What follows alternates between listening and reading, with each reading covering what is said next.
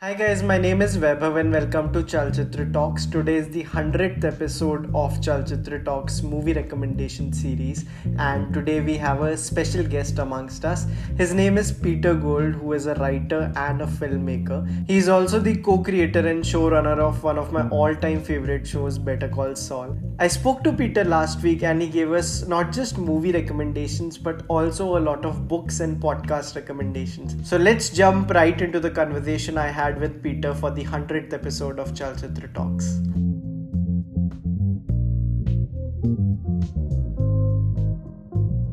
Hi Peter, hi, how are you? I'm well. How are you doing?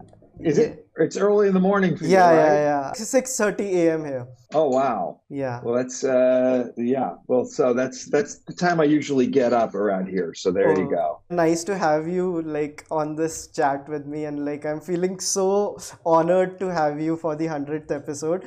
And this is like a dream come true because I did not like I could never imagine that the tweet would actually reach to you and you would respond and this will happen. Well, I love the fact that you guys are watching our little show. That means a lot.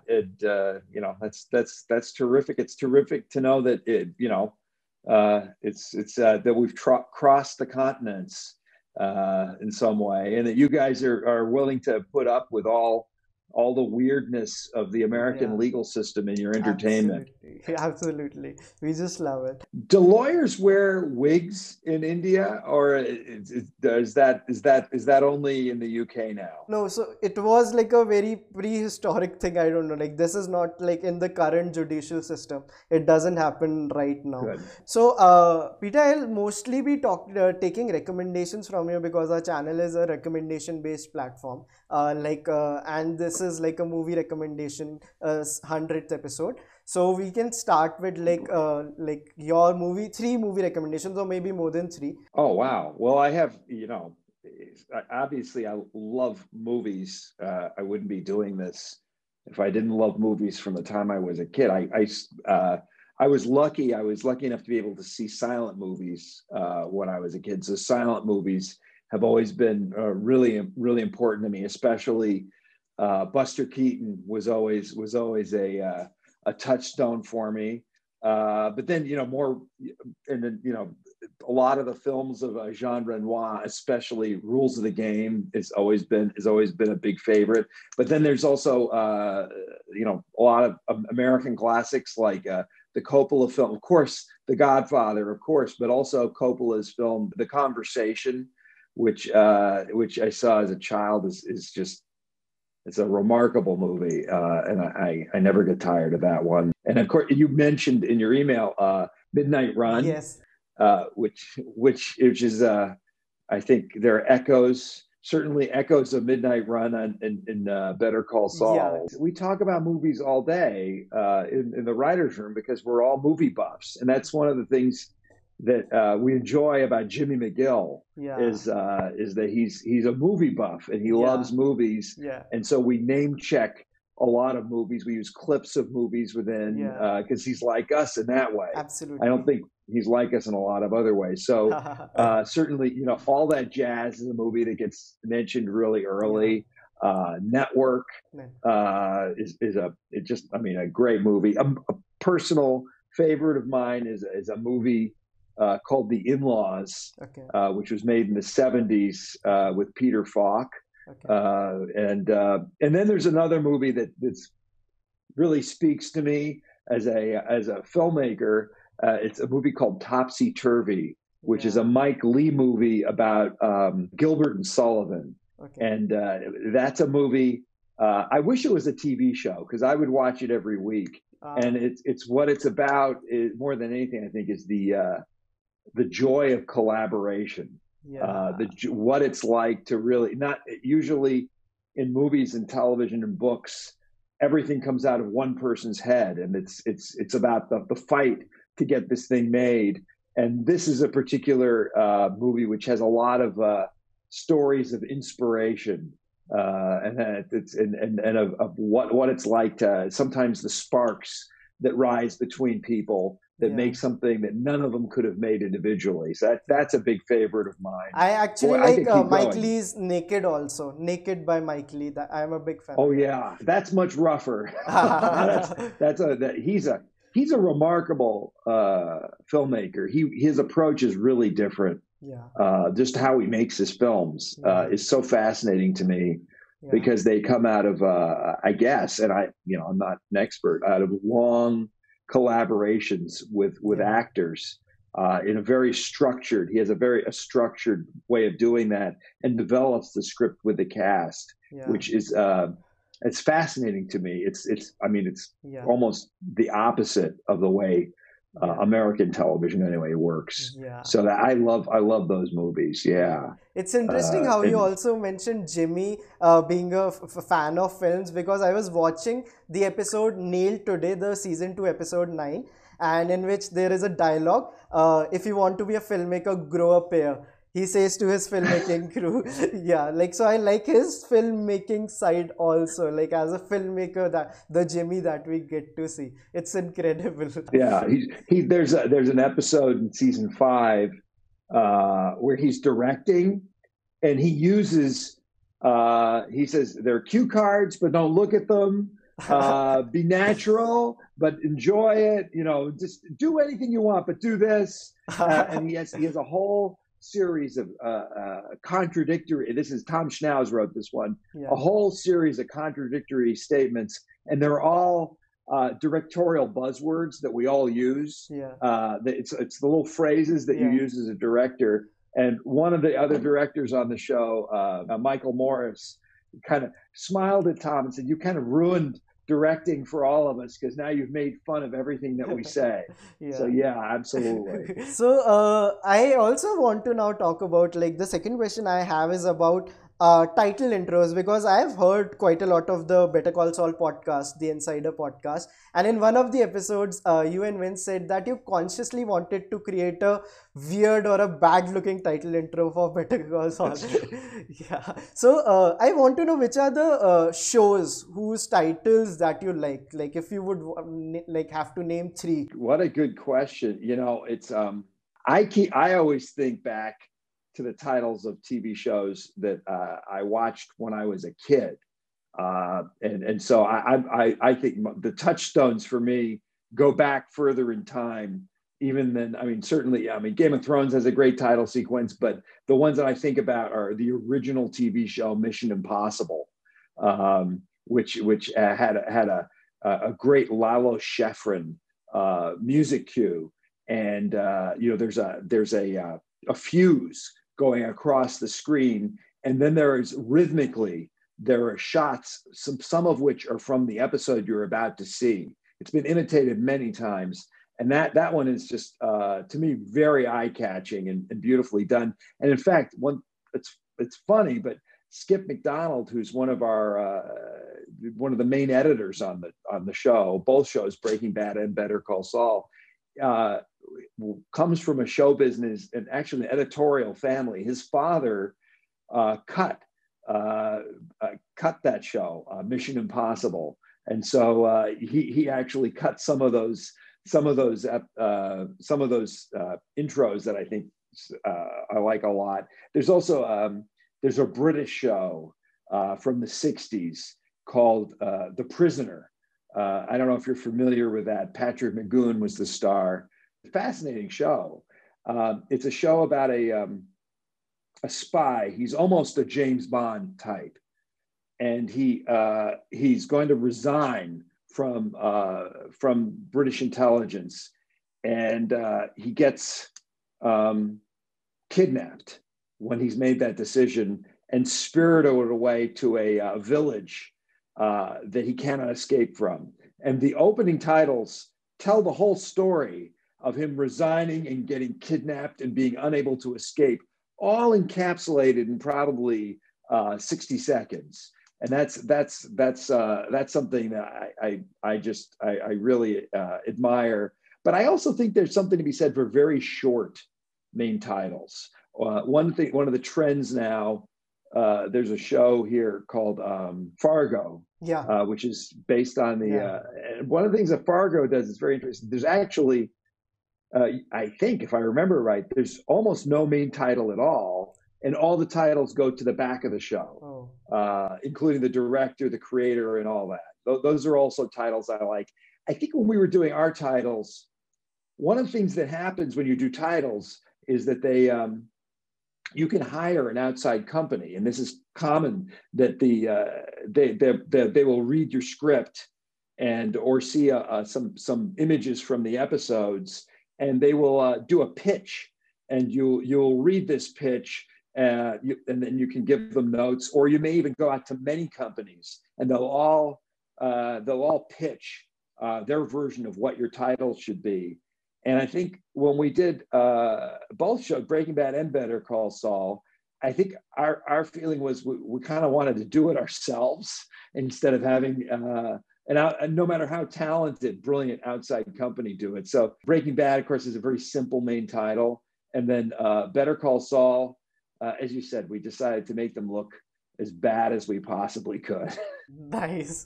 That's interesting. Now, the other question that I had, like I said, I'm a big fan of the episode Chicanery. Like, I have so much Oh to say yeah. about it. Uh, the monologue in that episode, like, is one of the highlights of the episode. So, I wanted to know which are the monologues that have inspired you throughout your life, that have stayed with you in a way, be it a TV show or a movie. Sure. Well, I mean, there's one in Breaking Bad that I'm very partial to. I wish I had written it. It's when Mike tells a story to Walt about his time as a police officer, and he uses Hmm. the phrase "no half measures," Hmm. and that was written by Sam Catlin, and I was actually on the set when we shot it, and I co-wrote the episode with Sam. And Jonathan Banks came up to me and said, "Oh, this is what I love this monologue. This is a tremendous opportunity for me." And I said, "Well, I'm so glad you like it, Jonathan. But actually, I didn't write this one. It was actually Sam." And he was like, "Oh." And then every time he saw Sam after that, he would say, "Sam." He was very happy to see him. In terms of monologues, there's so many. One that always stays with me is a movie called The Verdict, which actually David Mamet wrote. And there's a tremendous monologue at the end of it. It's actually a summation to a jury. And there's a character, it's Paul Newman plays this character who is he's an alcoholic, kind of bad lawyer. And he doesn't articulate a philosophy during the movie until the very end, and it's a very religious speech too. It's a beautiful, it's all done in one shot with Paul Newman doing this enormously effective monologue, which is about the case and about basically he's talking to the jury, and all the evidence that his client was wrongfully killed has been excluded by the judge, who is partial to the other side, and it seems like he's lost it. And then he gives this speech, which is just fantastic, and that makes it. You feel almost finally this guy who's been kind of inarticulate through the whole movie finally speaks from the heart, and that is a tremendous monologue. I think that's great. If you ever seen the movie There Will Be Blood, Yeah. that has some. I mean, basically anything in that movie is they're all great monologues. Yeah, yeah. So, have you seen anything from India recently? Any TV show or movie that you might have noticed? I'm going to ask right now. I need your help because I'm going to be very embarrassed, and I'm going to sound very provincial, and say I haven't. And so, what's your recommendation? And by the way, I'm on Twitter, and so if any of your viewers want to tweet at me with Yeah. a recommendation of where to start, I'm absolutely wide open. So I have a couple of recommendations for you. There is a film which came out last year. It's called Ib Ale Oo. It's about a guy whose job is to scare off the monkeys. So there is a big problem of monkeys in India, and in the especially the northern part of India. So in New Delhi, where all the government buildings are there, a guy is given a job to scare off the monkeys, and he uses these three words: Eep Ale Oo. And this is how, by the dictation of these three words, he scares off the monkeys. But the problem is he's not able to scare off the monkeys. He just sucks at that job of scaring the monkeys. Wow. Will you tweet? Will you Yeah, yeah, email me definitely. or tweet? Send that title to me Yeah, so I have it written down. That's yeah. great. That sounds great. So, and the other one is a movie called Court. I wanted to recommend this to you because it's also related to the judiciary system of India. It's directed by Chaitanya Tamhane. So, Court is a movie which shows you the true side of the Indian judiciary system. How so many people are there and nobody actually cares about what's happening inside the court. And Chaitanya Tamhane is very, very young, and his film got selected in Venice Film Festival like this time. Yeah. So Wow. his new film, it's called Disciple. And he's very young. Like he makes me jealous because I think like I am 26 and I think he's 29 or 30. So he is doing. Oh, you guys. So these would be the two films, and there is a filmmaker from India who is like who started this indie movement. His name is Anurag Kashyap. Anurag Kashyap has made a lot of films like Gang of Wasipur, Black Friday. So you should see everything by Anurag Kashyap. I'll send you the complete list on the email. Oh, please do. That sounds great. These are great recommendations. Yeah, thank you so much, Peter. Now I want to move over to the books, and first I would like to know, as a writer, do you prefer reading fiction or non-fiction? I read both. Uh, it's one of the difficulties of because making the show is so all consuming. I don't read as much outside because I'm reading scripts. I don't read as much as much as I used to, but I like them both.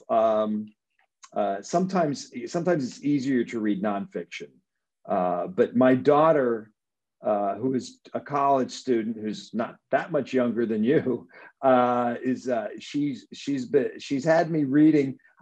She's been pushing books on me. There are certain books she said, you have to read this, Dad, and she's had me reading the French author Emile Zola, and I just finished one the other day, Le Bête Humaine, the Human Beast.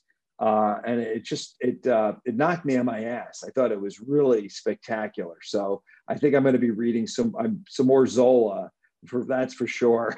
I read them both. I do, and I've been reading about I'm reading about World War II, and there's also a nonfiction wise. There's a book that is really helped me to understand my own country better. Much better. It's a book called Nixonland by Rick Perlstein, and it's a work of it's fairly recent history. It's all about America in the really the 60s and 70s. It's called Nixonland, but it's not just about Richard Nixon. And some of the events I happened in my lifetime, but I was a small child, and it really helped me to understand the U.S. better, and also to understand what's happening in the U.S. now, a little bit, not that much, but a little bit. Okay. So any fantasy recommendations or like fiction recommendations? Oh, fantasy. Yeah. Oh, well, yeah. I mean, absolutely fiction. Catch 22, Yeah. which is a book by Joseph Heller, Yeah. is an all-time favorite of mine. It's very funny. It's a very funny book. I also love anything by Kurt Vonnegut. Yeah. Slaughterhouse It's a Five. wonderful, Yeah. wonderful of Slaughterhouse Five. Yeah. Absolutely, Yeah. another World War II book. Yeah. I love Charles Dickens. Yeah. I read Bleak House recently because I was, like the movie you were talking about. It's a great book about the legal system, Yeah. and that was really interesting to me. What else?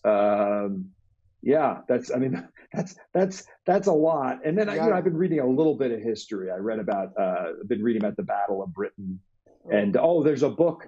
There's a historian named Anthony Beevor, a British historian who is really writes riveting books, and he wrote a book about Stalingrad that I loved, and also George Orwell.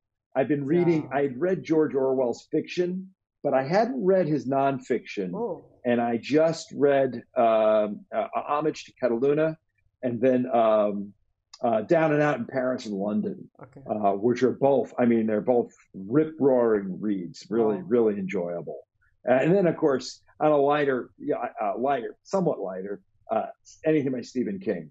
Yeah. I'm all for Stephen King, absolutely. So, as we are coming towards the end of the conversation, I also want to know about some additional recommendations. Like, you are also part of the Insider podcast of Better Call Saul. Are there any podcasts that you listen to by yourself? Like, are you a podcast fan in general? Yeah, I love podcasts. It's one of the problems of the pandemic is I'm not in the car at all. Okay. I'm at home all the time, so I don't listen as much. There's again history. I love the BBC History Extra podcast, and there's also a BBC show called In These Times with Melvin Bragg that I love. There's a podcast called 99% Invisible, Yeah. which is a podcast which is about design, the design of the world, Wow. that I really enjoy. And I also listen to a lot of, or I have listened to a lot of American political podcasts, but I think American politics is. I'm not gonna recommend that particular black hole, or I'm not gonna to anybody else. I think that's oh, there's an artificial intelligence podcast that's hosted by an academic named Lex Friedman, the Lex Friedman podcast. That's also sometimes very, very interesting. He interviews a lot of people with some fascinating ideas, including Elon Musk. Yeah. So podcasts are incredible, and I love, of course, movie podcasts and interviews with filmmakers. Are always. Roger Deakins just came out with a podcast. I've only listened to a little bit of it. Yeah. But I think that's very exciting. Yeah. That there's a venue for to hear what Roger Deakins and his friends think about filmmaking. Absolutely. So I have heard about your favorite films, TV shows, podcasts, books. Now, on a lighter note, which are your favorite superheroes? My favorite superhero is you may not be familiar with him because he's an American television character named Columbo, played by Peter Falk. And he's a police detective, and his superpower is that he seems like a fool, but he's actually brilliant. And he can't fly, but he is a superhero because he's super perceptive about human beings and he's super logical. And so I think he's my favorite. He's probably my favorite superhero. I also, when I was a kid, I loved Batman was always a big favorite of mine, and of course Superman. Those are pretty basic. You're pretty basic superheroes, really. Okay, I am such a big fan of the side characters which are there in Better Call Saul, like the filmmaking crew, and my personal favorite is Dr. Caldera, who is the veterinary doctor. So I had also written it in the email, like, would it be possible to make a spin-off series of Dr. Caldera after Better Call Saul? What a great idea. I love that idea. I love Dr. Caldera. He's played by Joe DeRosa, who's a very funny stand-up comedian. Boy, that would be kind of interesting. What do you think the show would be? What would happen week to week? Would he be taking care of animals, and then what else? We would want to know the backstory of him. What did he do in college? Like, how did he end up? Maybe he wanted to become like a cardiologist and like like neurologist, but he ended up becoming a vet. So what's the story there? Maybe something like that. I love that. Maybe he has a gambling problem, and that's why he needs all that extra money. Yeah. But how did he get started? I mean, that's a great question. How does he get started? How does he get started knowing everybody in the underworld of Albuquerque? I like it. It's a great idea. We'll see. We'll see what happens. Yeah. I like Joe, and I know Vince does too. Yeah. So I did not know he was a stand-up comedian. So thanks for that trivia also, because you can find him on YouTube. He's very funny. Oh, thank you so much for that. And that's it. I think we are running short on time, but I would just want to thank you again, Peter, for the whole thing, for doing this conversation with me, especially for the 100th episode. And this would mean so much to our fans. And this is such a big, big honor. Thank you so much, Peter. Oh, well, thank you very much. And thank you for watching the show. Much appreciated. Yeah. Thank you. Please watch Charlchitra Talks and subscribe right below on YouTube.